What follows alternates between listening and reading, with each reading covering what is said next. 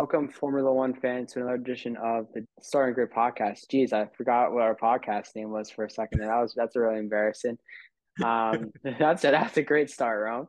Uh, although Max Verstappen and Red Bull both dominated the drivers and constructors championships well before the season was over, 2022 featured plenty of drama, which our friends on Netflix were keen to talk about and show to our great viewers around the world. Rome, your first thoughts to season 5 of Drive to Survive, which you recently just finished.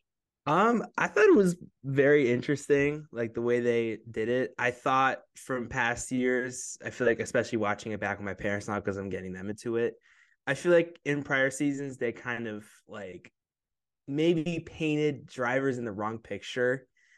And that was kind of scrutinized throughout the community. I'm glad that this season they sort of kind of like put that notion to bed and just strictly focus on like racing and performance and stuff that's happening. Well, there's still off track drama that's evident, especially towards the end, but the majority of the season was very like on track focused, which I actually liked a lot.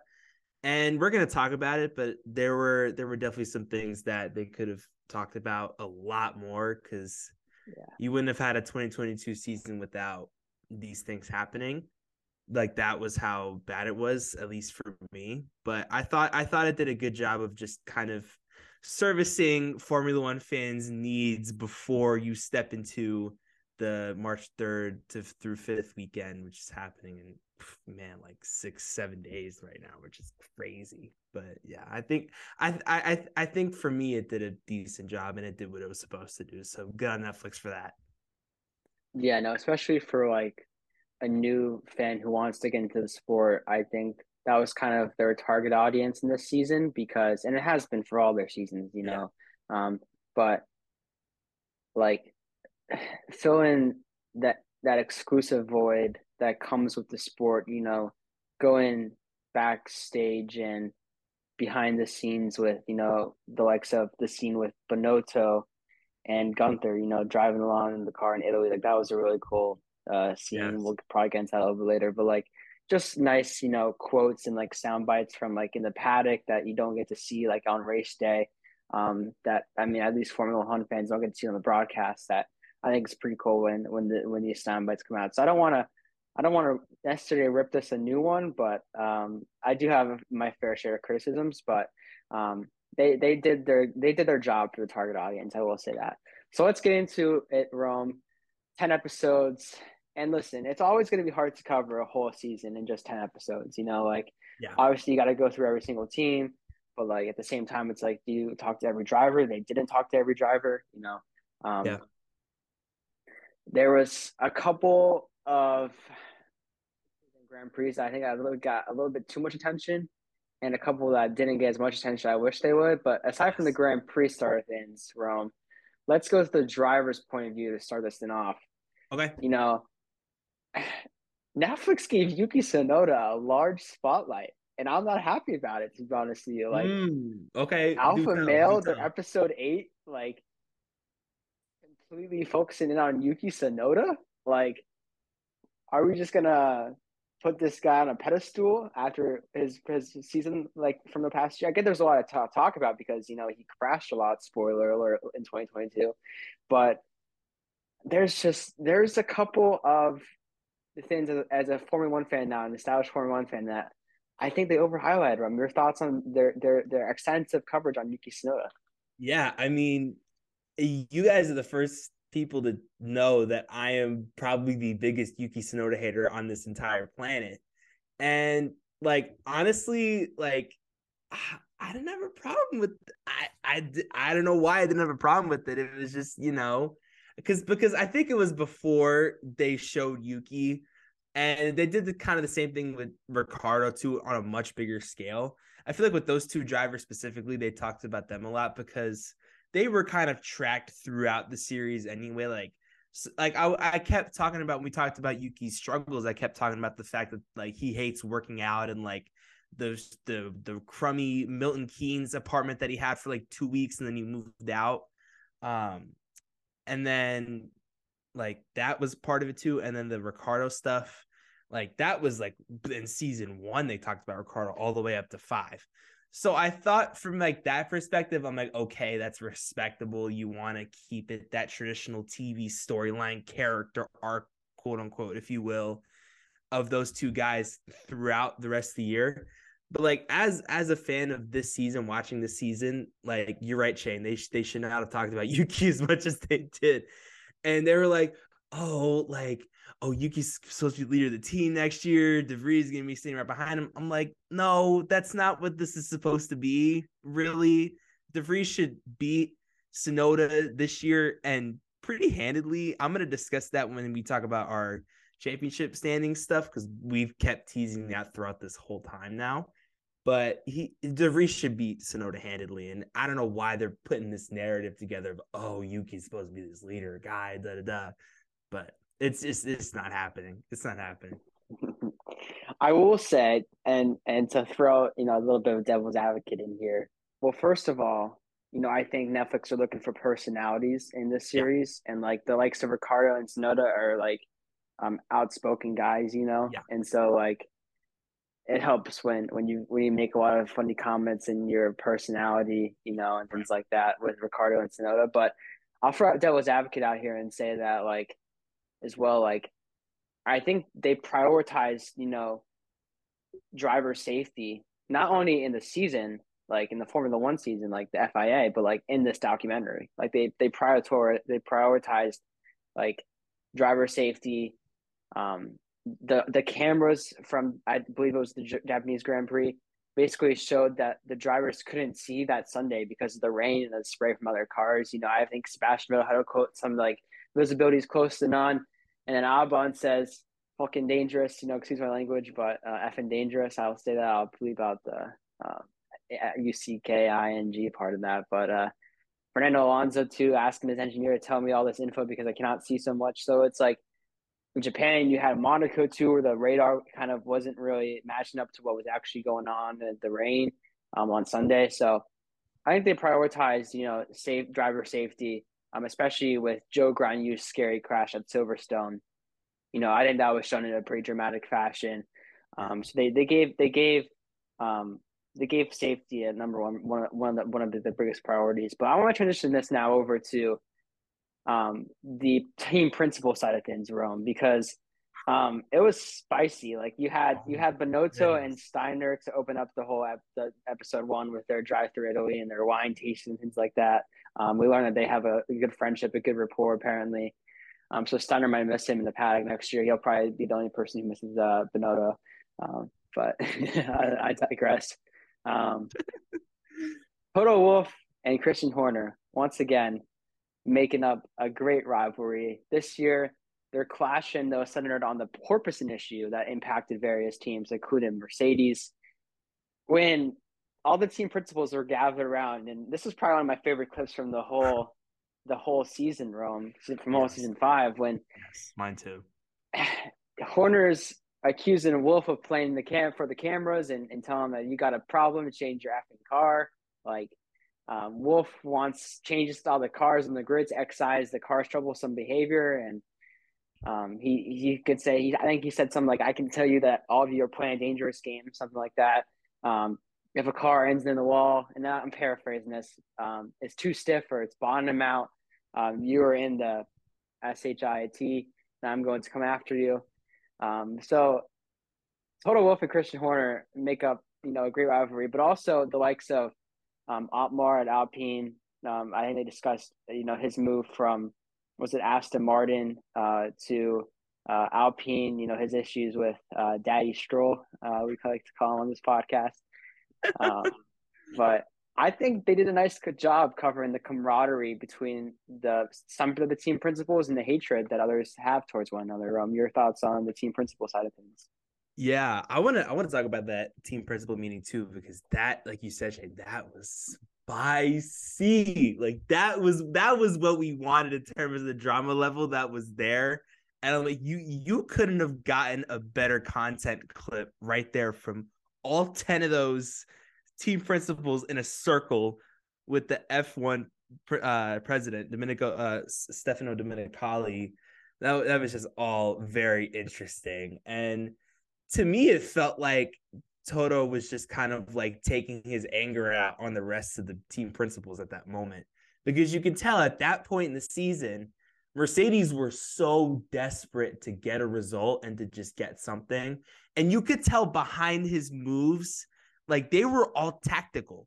Like he was saying things that were like very like, I don't want to say cultish, but like very strategic and very like, oh, you guys are gonna play dangerous games if you do this, like very like persuasive, I guess is the better word for that, persuasive. um and like I love how Horner was just not taking it because I'm not having it, because that's who he is. He's a guy that doesn't take stuff from just anybody around the paddock, because he knows he's the top dog in the room, and you don't play with the top dog. And Toto was once that top dog. So to get that type of dynamic between those two, like you said, Shane, was incredible.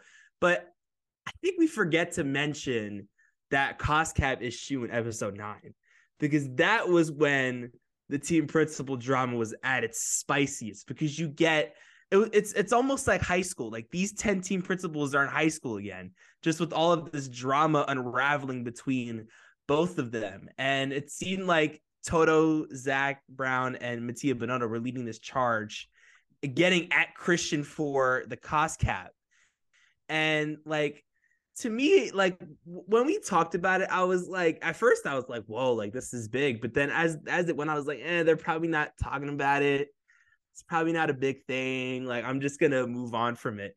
But they really honed in on this in that episode, which was very interesting to me at least. And yeah, it was just crazy from the jump. And like that the whole group was just ganging up on each other and trying to get at Christian, and like he was just like this unpopular guy. Like it was just too on the nose of what high school is, with all the drama and stuff, with all the unpopular kids and just people doing weird stuff all the time.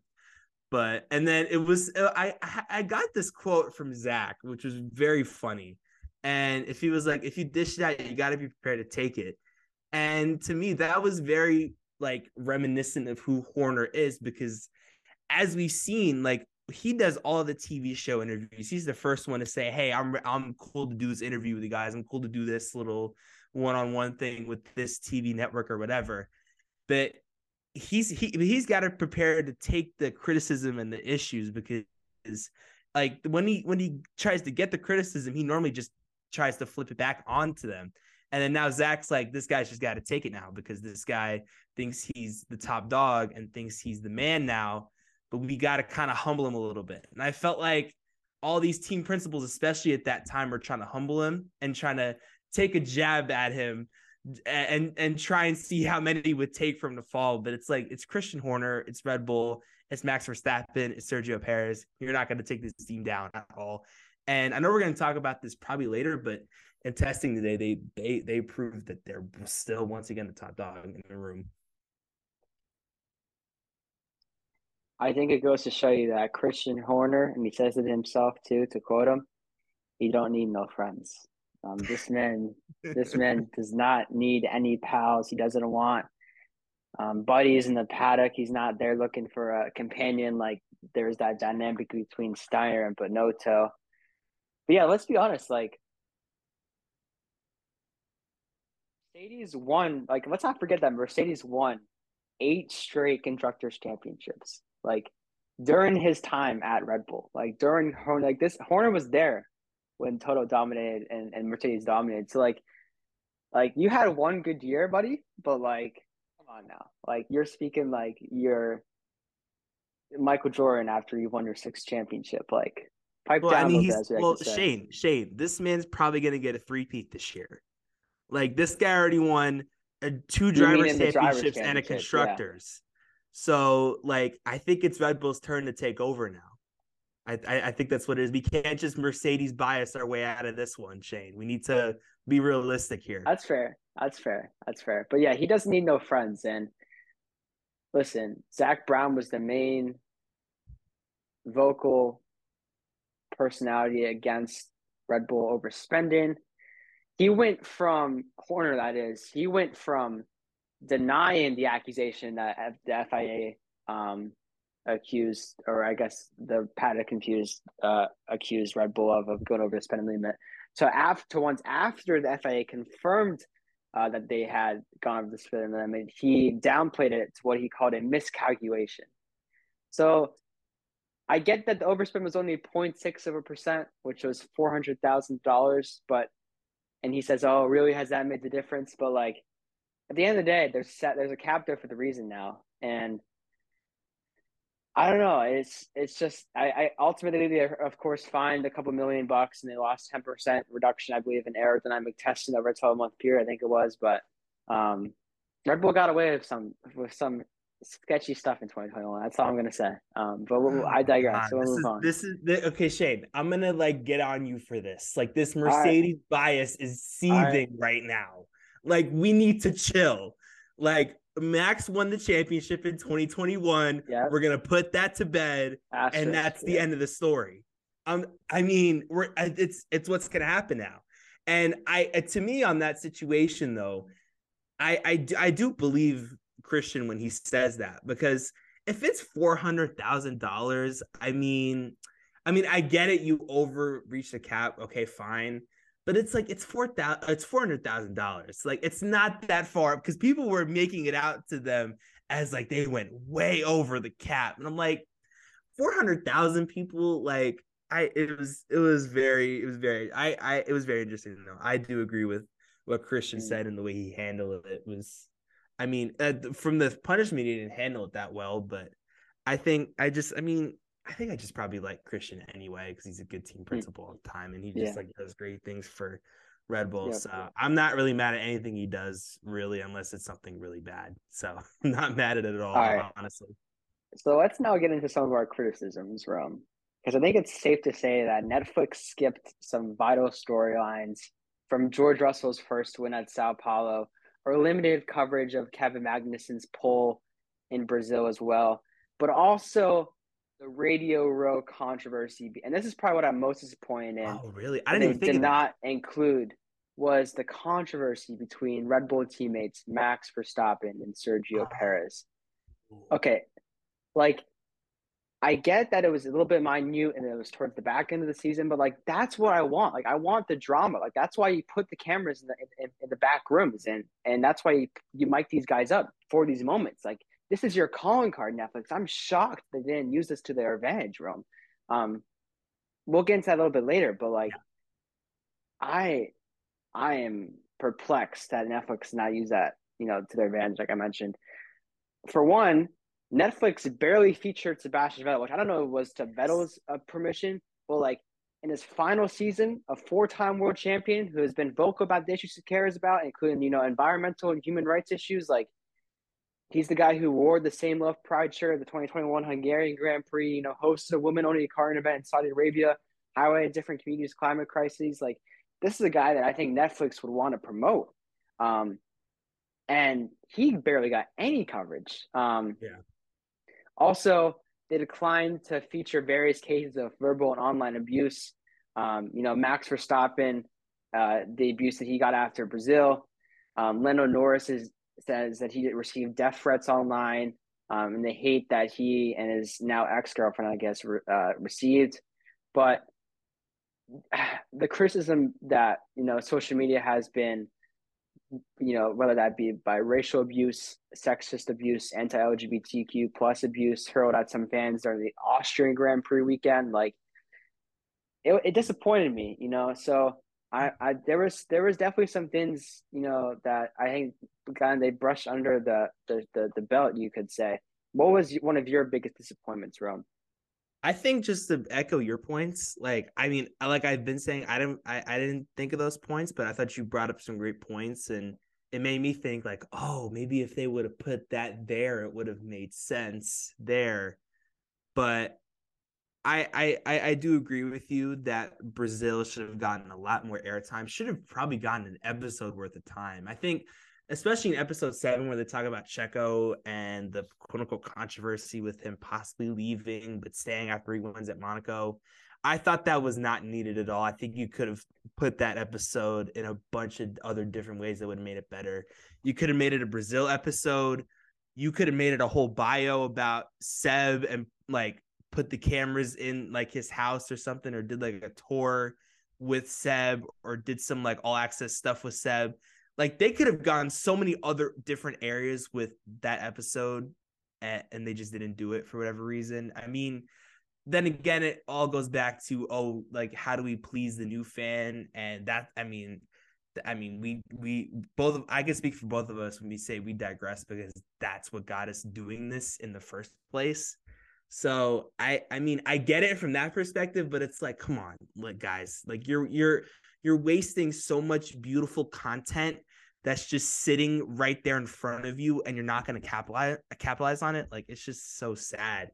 But I do want to like end my point with this though, because I do feel like, especially when they talk about K-Mag's pole in qualifying, like they could have gotten the shot with him on the top of the halo in the garage celebrating. Like that could have been probably the sickest shot in the whole show's history in all 5 seasons. Just him in the garage on top of the halo doing the pump fist. Like that's what you want to see in that scenario, and we didn't get it. So to me, that was kind of disappointing. Got you, my bro, on that point. But let's now get into some of, like, you. I think you brought this up a little bit earlier, but Drive to Survive kind of bid in farewell to its star Daniel Ricciardo, but also as an anti-hero rises somewhat in the team principles, but also with the likes of Fernando Alonso. You could even say Yuki Tsunoda as an anti-hero. But like favorite moments I want to kind of get into too. Like I I do appreciate how they covered silly season. A lot of people called it. A lot of people call it like because it is such a big part of Formula One, right? Towards the back end of the season, there's always talks going under the table. You could say money being exchanged. The great quote from Steiner telling K Mag how Ricardo wanted 10 effing million to join Haas, and so the period of time where drivers and even team principals kind of played musical chairs to settle that next season's driver lineup room. I will give them a little bit of props there, but I want to get into favorite edit and favorite moment right now from Drive to Survive. For me, I'll start off with this one. Okay. Favorite edit has to be in the first episode where they have the Ferrari 1-2 in Bahrain, and then there's Max Verstappen, or maybe it's Perez, getting out of his car at the reliability issues. And it was such a clean edit. If you're listening to this, you probably know what I'm talking about, but it's when they're coming around a corner and it's Leclerc and Sainz, and they're 1 and 2, and then there's a Red Bull car off to the side, and it's either Perez or Verstappen getting out of their car. And I just thought that was such a clean edit from Netflix. Like I've seen that on so many TikToks already. Like people are just like using transitions from like that clip from Netflix. So that'd probably be my favorite edit. And then the favorite moment, it's just tough for me. Let me think about this for a little bit. I mean, it always leads back to Hamilton for me. It seems. So I'm gonna go with favorite moment, probably the coverage that they had of him, embracing the fact that he had a poor season. Like, I'm glad that they didn't just brush that aside necessarily. I'm glad they didn't, use quote unquote bias, from a Hamilton's point of view. Like they admitted that, and he admitted too. Like, and they showed the coverage of him, and then that it was a terrible season for Hamilton. So, but also right up there is the likes of, Gasly and Tsunoda singing "Hello" by Adele. That was hilarious. In a vineyard, hanging out with Steiner and Gunther, that is, and Matteo Binotto. So there's a lot of great moments. But what was your favorite moment? And maybe do you have a favorite clip, Rome, from Drive to Survive? I think my favorite edit wasn't actually on track. It was when they interviewed Piastri when he came back, and he said, "Hey, I'm back, and I'm a McLaren driver now." And they switched his title. That was so sick. I was like, "Oh my god, I'm reliving this drama all over again." Like, because at first they had the title as Alpine reserve driver, and then they did like a swoop sound, and then a ding at the end, and it was the 2020 like a McLaren driver 2023. So that was really sick. And then I have like a bunch of like really really great quotes, um, particularly from my man, the man, the myth, the legend that is himself, Will Buxton, the great insider to I'll Formula say One content.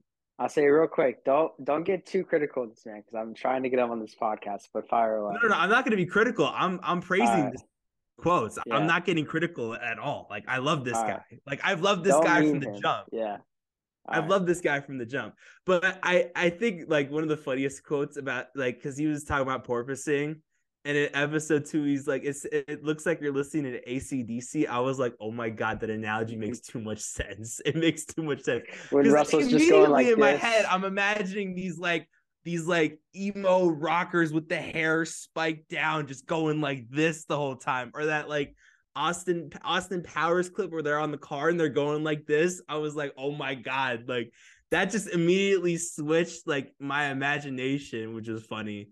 And then he said like a very like cutthroat but also true quote about Mick Schumacher, which was, if you're in a car that can score points and you're not scoring points, then it's not the car, is it? I was like, oh my god, this man just went in. It was crazy. But like a couple more quotes that were funny to me when Sainz says, "Oh, I'm gonna go in full Latino mode." That was hilarious. Um, and then one that was kind of adorable to me was when um Mick was in Silverstone and he got, I think it was like P9 or P8. It was P8 in Silverstone. Mm-hmm. And he was and like he I think he just passed someone and he was about to try and fight Max in the last lap, and he was like, let's go get him. And he said it in this like adorable kid sounding like voice, and like as if he was like Super Mario, which was like very adorable. And then Fernando Alonso, this guy just always brings the quotables immediately. And then he said like he said, he's like, I'm okay with being on the dark side. I was like, man, this dude is Darth Vader in real life. Like this dude is I'm the bad guy. like Yeah. just ready to be like this man that's just different from everybody else, and he's okay with that. And I'm like, I mean, I respect him for that. I really do. So Mm. there were like, you could have picked so many different quotables from this year Yep. that could have sufficed, but those are just some of my favorites for this season. Mm.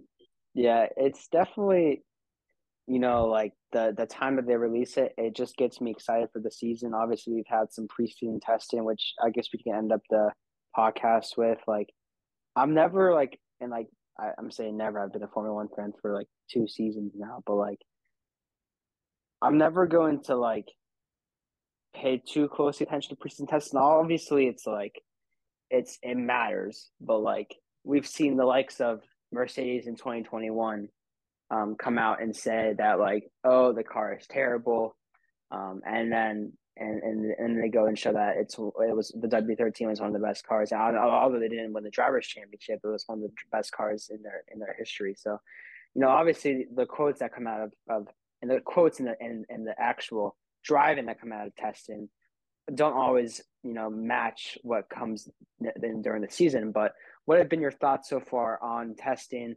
Um, Obviously, it's great seeing all these new liveries out on the track for the first time out in Bahrain. But it gets serious in a couple of days, Rome. We get practice one, 3-4 days from now on time of recording. So I'm super pumped for practice to get underway, and it's race week, on Monday.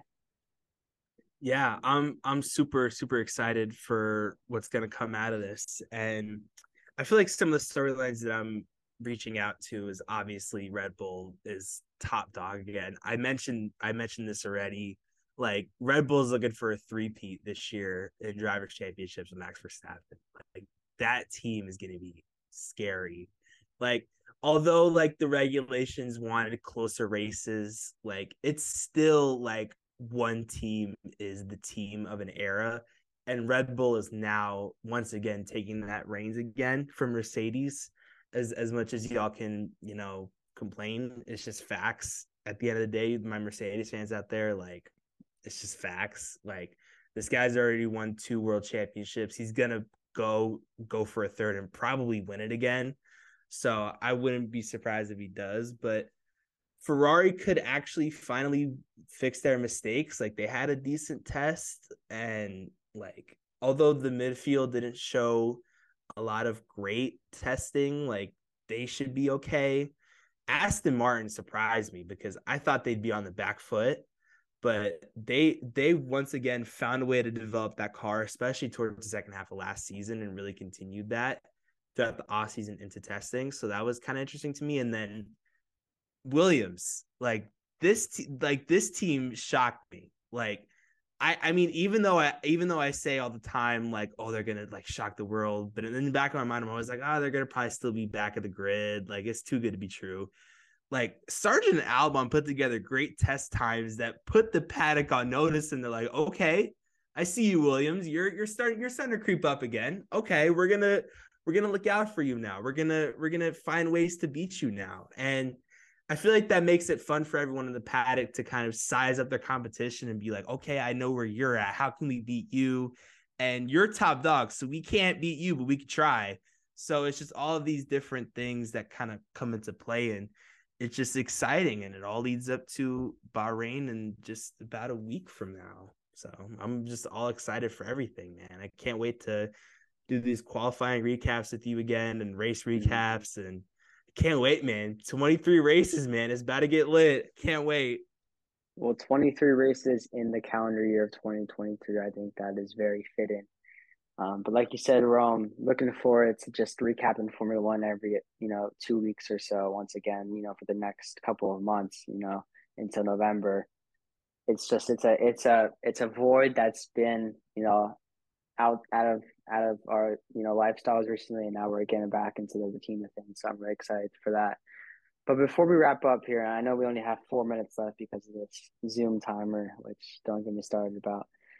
Um, write me a headline. I know this is kind of going into our qualifying episodes a little bit, but write me a headline before Bahrain. What are you looking for? Like, give me like a 3 or 4 word headline, or maybe like a sentence headline. Going into Bahrain, I guess that would be. I mean, I just talked about it. Williams are back. Sargent's gonna be him. Albon's gonna be him. Wow. This team is gonna shock a lot of people, and they've already been showing that at testing. I know we shouldn't put too much into it because testing is like spring training of F1 basically, but Williams is coming for y'all. Y'all better be ready. I'll put that out there right now. For me, it's Alpine versus McLaren rivalry begins.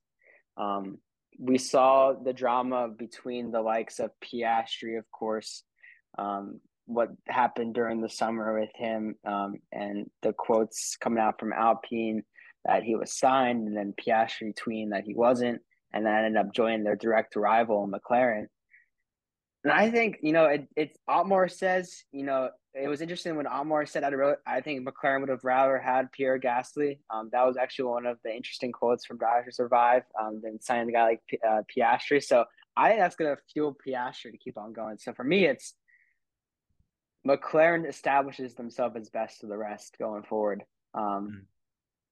And I'm really excited to see that rivalry because there's some spiciness between Otmar and Zach Brown, in my opinion, because of Piastri, who's, like you mentioned from the last podcast, probably one of the best quote unquote prospects we've seen in Formula One, probably since Max Verstappen. Like he can be that good. At least that's what Christian Horner believes, So that's, I think, something that's going to bond these two teams together for the next couple of years. And, who dare I say, McLaren can make a big 3, a big 4, in the next couple of years. So that's my headline going into Bahrain. But we'll be back with you guys discussing our championship and constructors preview and predictions. The episode we've all been waiting for. Going to try to get Mia back on and Chafin for that episode. I think that'd be a lot of fun. Add a little bit more creativity to it. I know they've been watching Drive to Survive too, but listen, it was a fun season 5. It provided us entertainment, whatever, things you criticized of it. At the end of the day, we all watched it still. So Netflix made their money. We can all go home happy. So looking forward to Bahrain, Rome. Looking forward to the first race weekend of the season. But we will see you very soon for the Drivers and Constructors Championship predictions. See you next time. Okay, stop it.